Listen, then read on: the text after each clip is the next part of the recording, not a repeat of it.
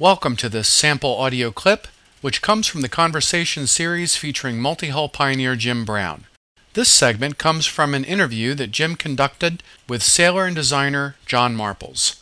To find out more about this historic, multi-hull-oriented audio series, please visit us at www.outrigmedia.com.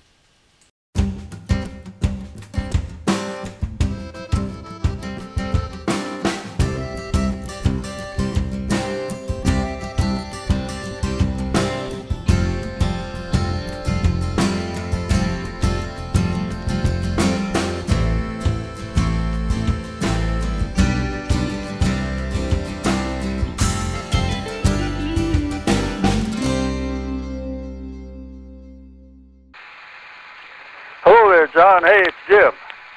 Hi, Jim. Here we are on the phone with a slightly crackly connection from my end, but I think we can continue because last time I spoke with Joe Farinaccio, we had quite a discussion about what I consider to be the pros and cons between catamaran and trimaran. It's a thing I've been calling for a long time, cat crazy, and I think I got it from you. Yep, very possibly. I've been saying that for a couple of decades already. And then you and I have had a couple of private conversations recently that relate to much more technically than I got into it with Joe is the dynamics of multi-hulls from the standpoint of an engineer, which you are and I'm not. Both of us are sailors, and I'm sure we'll have something to say about the sailing as we get down to the end of this. But let's go into the dynamics by first of all trying to define or to separate the three types of multi-hull configurations, the three basic multi-hulls that were given to us by the ancient people of the Pacific, going back maybe 3,000 years ago. And today we call them what? Well, the first one is the proa, and that's a two-way boat that goes either way with the ama to windward. And then there's the catamaran, and then there's the trimaran, which are well understood. And there's another one in there, the single outrigger, which only goes one way, that carries its outrigger either to leeward or to weather, depending on which way it's going. That's a little less understood and probably weird enough that probably doesn't deserve any discussion at this point. Well, I don't know. There are a lot of them around, particularly the old Malibu outriggers. No, yeah, that's right. They were so-called tacking proas, really a single outrigger configuration. As I understand it, proa refers only to a boat that shunts, that sails either with a bow at both ends, and it can go either way. And then this tacking proa thing is something that I hadn't really separated out as a separate configuration, but I see what you mean. It is. Yeah, it's sort of halfway between the proa and the cat, and it has some advantages and some disadvantages, just like the proa. But the main discussion, I think, that the public has these days is about catamarans and trimarans, because those are the two really strongly identifiable hull forms that we're seeing a lot of now. Sure are. Yeah, I was talking to Chris White and figured that probably in the last Annapolis Boat Show there must have been at least 25% of the boats exhibited were multi-hulls. Yeah, and most of those in the larger sizes were cats, and in the smaller sizes, they might be evenly distributed between cats and tris. What do you think? Yeah, about even. Mm-hmm. Yeah, the trimarans have been very successful in small boats. In fact, I've often said that I think the trimaran configuration is far better than the catamaran, up to a threshold size, and that threshold is, I think, somewhere in the mid-40s to 50 feet sort of range, after which the catamaran shows some significant advantages. Well, I think 50 feet for a catamaran is good, but 60 is better, in my opinion. Sure. Because the size of the human being doesn't change, but the boat gets bigger, and so catamarans can avoid that top hamper, as we call it, the high superstructures, as Joe Hudson calls it, the school bus effect. Yeah, and that was evident on some of the earlier Troy boats, and in particular, I thought,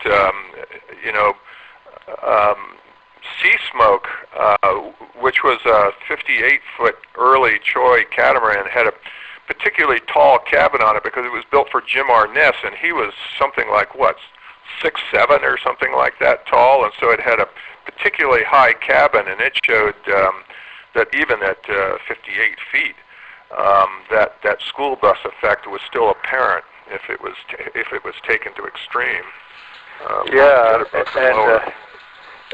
John, I guess I better insert here something I forgot to mention as we opened this discussion. I just heard that Rudy Choi died last night. Oh, that's a shame. Here's to old Woody and Rudy. The two of them were real pioneers in the multi-hull game, and I'm afraid that Rudy was really out of it, not recognizing anyone or anything for the past several years. So in a way, it's a great relief to his son Barry. But boy, that really is the end of a very vital chapter in multi-hull history. Yeah, he certainly did lay the groundwork for a lot of the modern catamaran design, and there's still a lot of his boats around. They're going to live on for a long time. Yeah. Well, let's mark it as September 13th, 2011. The Rudy Choi story is over, but in my view, he he sails on. Yeah. All of the multi-hulls afloat now and forever. Yeah. He really was a pioneer. Well, okay. Let's talk about the differences between cats and tris, and the thing that strikes me most, even in those old boats of Rudy's, when you put a trimaran and a catamaran side by side in the harbor, the thing that you notice first, if it's a boat of significant size, is that the catamaran always seems a lot bigger, and that is really true of any of the French cats or the South African cats that are being built today. Right. Yeah, they are. They're monster boats. Yeah.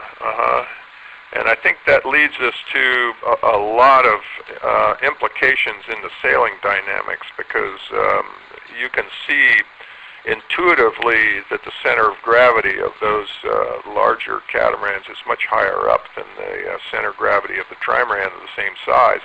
Even if it's a clunky old piver, the clunky old pivers even look pretty low and sleek compared to some of these newer boats.